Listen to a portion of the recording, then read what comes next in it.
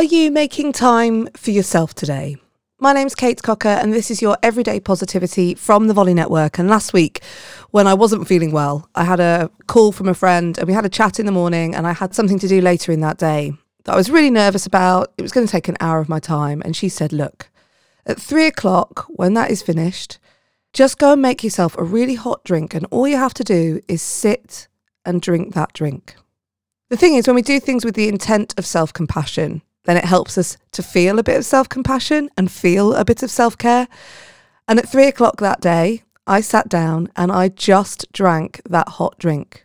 I focused on that hot drink. I took the time to just breathe. I allowed my brain to just think. And it felt like some real self-care. So, are you looking after yourself today? Are you putting some time aside for yourself today?